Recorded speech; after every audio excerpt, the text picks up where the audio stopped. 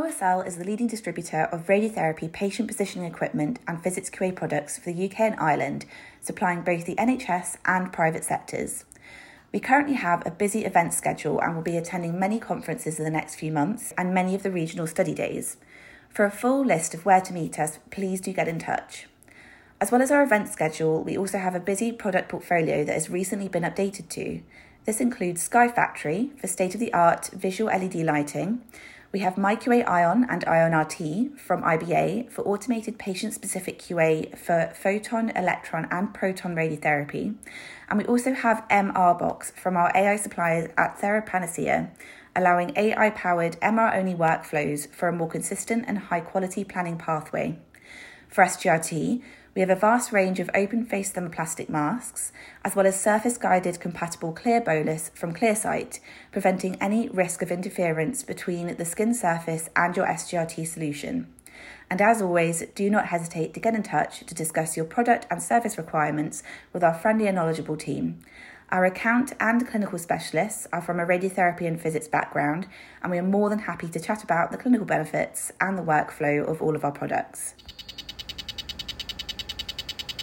Hello everyone and welcome to RadChat, the multi-award-winning therapeutic radiographer-led oncology podcast. My name's Namanjot Anderson and I'm joined by Joe McNamara. Hi everyone. So we've got two wonderful guests here, one who's been on a few times already with us. Can't get enough of us, can you, Lisa? No, thank you. But yeah, do you want to introduce yourself? My name's Elly. I'm a current student radiographer for diagnostic radiography at the University of Exeter, and I've also been through radiotherapy myself as a cancer patient. Lisa?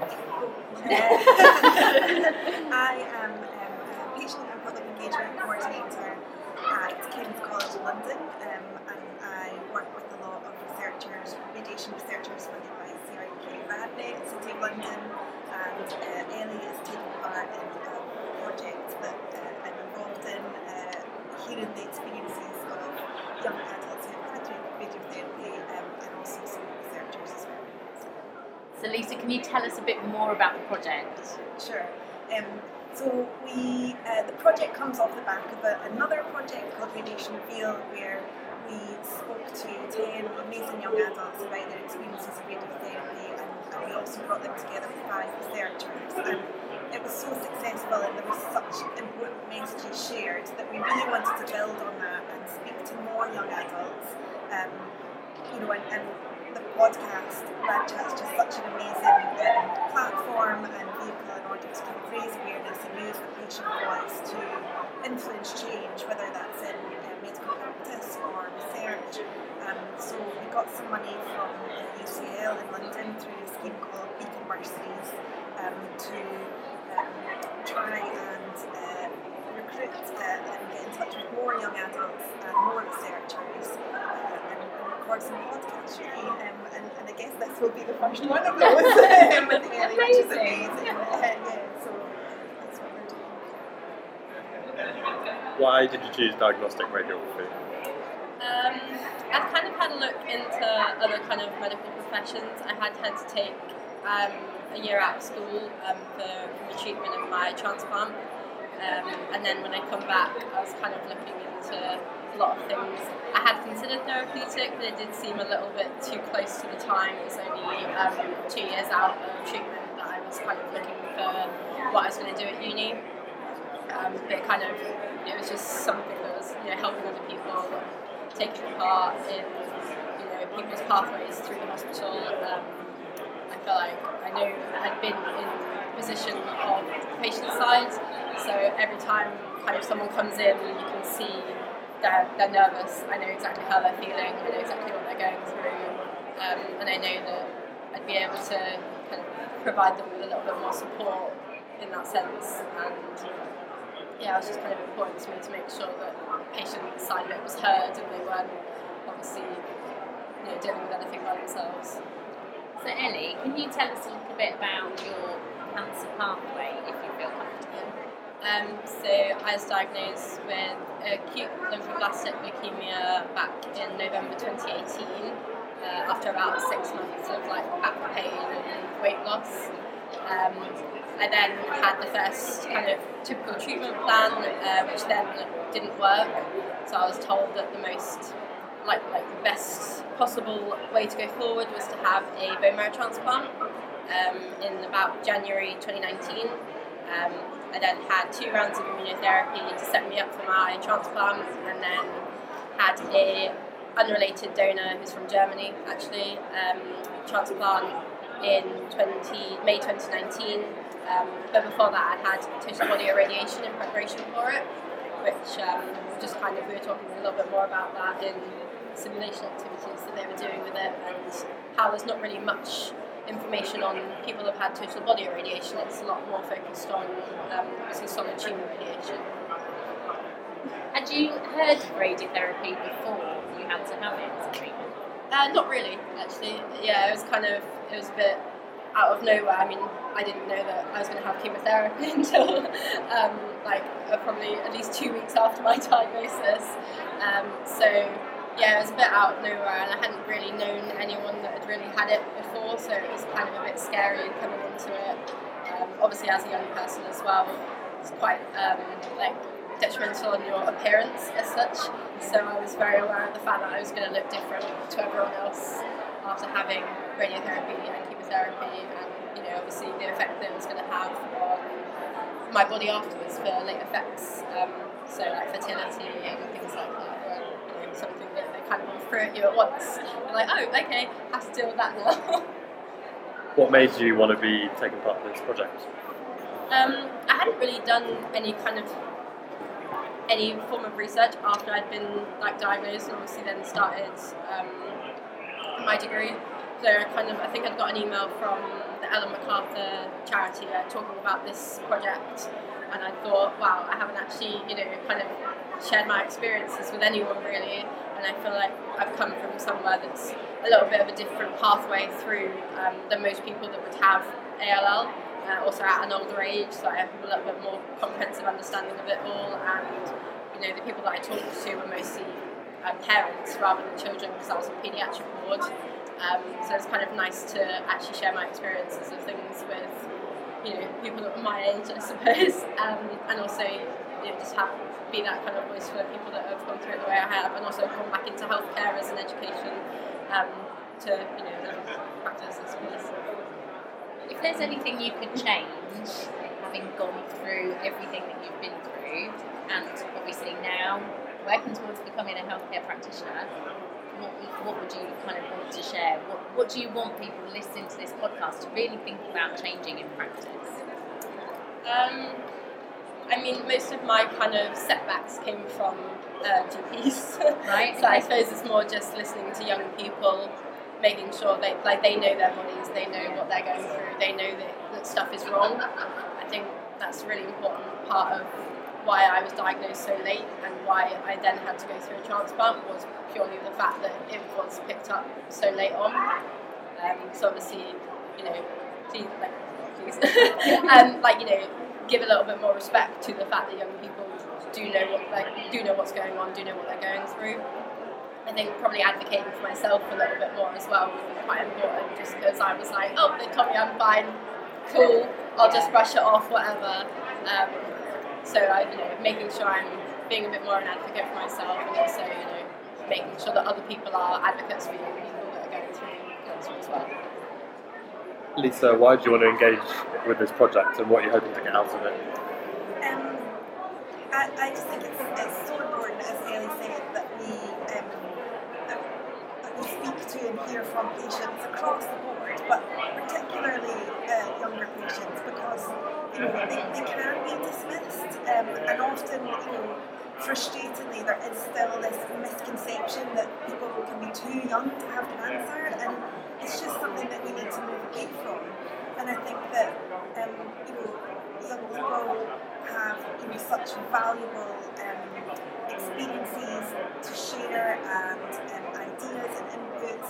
And I'm coming from very much a kind of research world where I work with a lot of researchers, and I think that it's so important that they engage with patients, particularly young patients, and that people feel part of the process, because without meaning to sound too sort of I don't know what the word is, but we're all here professionals are trying to make a difference, people who've been through it, and I have a bit of personal experience as well, you want to share it to help others. So I absolutely love my job, and if I can help facilitate those conversations and bring people together and kind of empower young people like Elly and others to come together with researchers and encourage researchers to listen to patients and take on board what they have to say, then that can only help and be a good thing. And I also think it's so important what you've said, and I've heard it before, about just that peer support and coming together with other people. We're not all exactly the same, but just having those connections and having those people that you can talk to that kind of get it, I think is really, really important as well. So I don't know if that answers your question, but that's kind of like, I feel really lucky to do what I do, and it's lovely to meet all the different people that I come into contact with. But I think it's got to be meaningful, and it's got to be something that has an impact, and just anything that I can do to kind of help that, and that's what I'll keep doing. Elly, how are you now? And living with maybe consequences of treatment. How are you finding life? And being a student and a healthcare course is really tough anyway. How are you coping with everything? So I've just had my 4 years post-transplant in May. So yeah, that was been kind of a really big milestone. It will be 5 years since I was diagnosed this November. So I am doing very well. I have still suffered with things like fatigue, especially early starts. I mean, this conference has also been early starts. I have kind of tried to make sure I'm, drinking a lot of water to kind of stay on top of things. I do feel like I struggle occasionally with things like back pain and just not having as much energy to do things as everyone else. In my first year of uni, I struggled to kind of take part in any of the sports because they were so far away from where I was living, and it just felt like by the time I'd got up to the campus, which is quite hilly, I was too tired to then take part in anything, I did struggle a fair bit in kind of making friends in first year, just purely for the fact that I wasn't doing anything other than going to my lectures. Being on placement has been quite beneficial, and just meaning that I can see that I can do things. Every time you do something that you weren't expecting you to be able to do, like working a 12-hour shift, everything just kind of feels like it was worth it. It feels like I've been through all of that, and I've got to that point where I can see that I'm out the other side, and it's okay. Like everything feels kind of, it's a lot like, I don't know, it's silly probably compared to what other people are just like, I've just done a 12-hour shift, but for me it feels so like, I've survived all of this, and I've got to this point where I can be, I don't know, as normal as I can be, I suppose, and it just feels really nice. As well, also when you have people that come through and you can see, there's someone coming in for their like 6-month scan, and you can see it and you're like, yes, that's really nice that they're going to get good news after this, and I feel very like that makes me happy in the sense of, I know someone else is going to get good news today. I'm also, I'm having good news because I'm still alive, I'm still, moving forward, and, there's been times where I've struggled with things. I've definitely had kind of side effects from not being on the right hormones, and obviously kind of different hospital trusts are in control of me. I've got 3 different trusts that all take part in my care, and sometimes I don't communicate very well. So I've been on the wrong medication for long periods of time. I've been on no medication. I've been, not knowing who to talk to about certain issues. That can be, that can throw out problems as well. But at the end of the day, I know that I'm nearly at my, 5 years since diagnosis, and every day that I can be, here and do things is good. And anything like that, I'm happy just purely for that reason. Psychologically, how do you think having such extensive treatment, because you do go through an awful lot, don't you? Yes, I think it definitely is quite detrimental to just my mindset for things, and it can be smaller things that are like it can either go one way or the other, and it would be like, I can't do this like a normal person because I've been through that, but also why can't I do this as a normal person?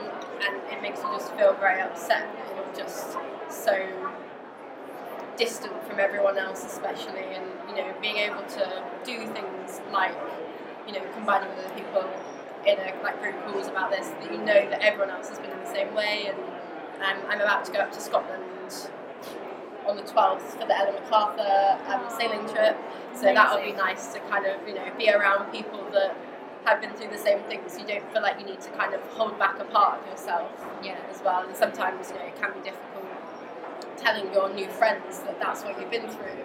And, if you're going through certain scenarios, and they're like, oh, come on, you can just just do it, just walk. And I'm like, I can't. And it is difficult to kind of have to tell someone that, especially because their reactions are usually, ooh, okay, that's a bit oversharing.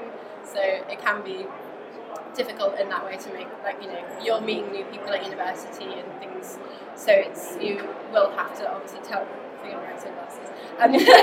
you keep having to tell people kind of, a bit about yourself, and especially with your lecturers at university as well. I have to kind of tell a new person every single time, oh, this is why this might be like this is, mentors and wellbeing advisors, you have to tell them as well. So you do have to obviously overshare to be able to get the support back that you need, which can be quite exhausting and draining at times, because you just want to be able to go through life like everyone else, but having to kind of justify everything that you're doing and why it is like that is quite tiring at times. Thank you so much for coming on and having a chat. Lisa, you'll be glad to know you're going to make your train. But thank you so much, and we'll look forward to speaking to you again soon. Thank you.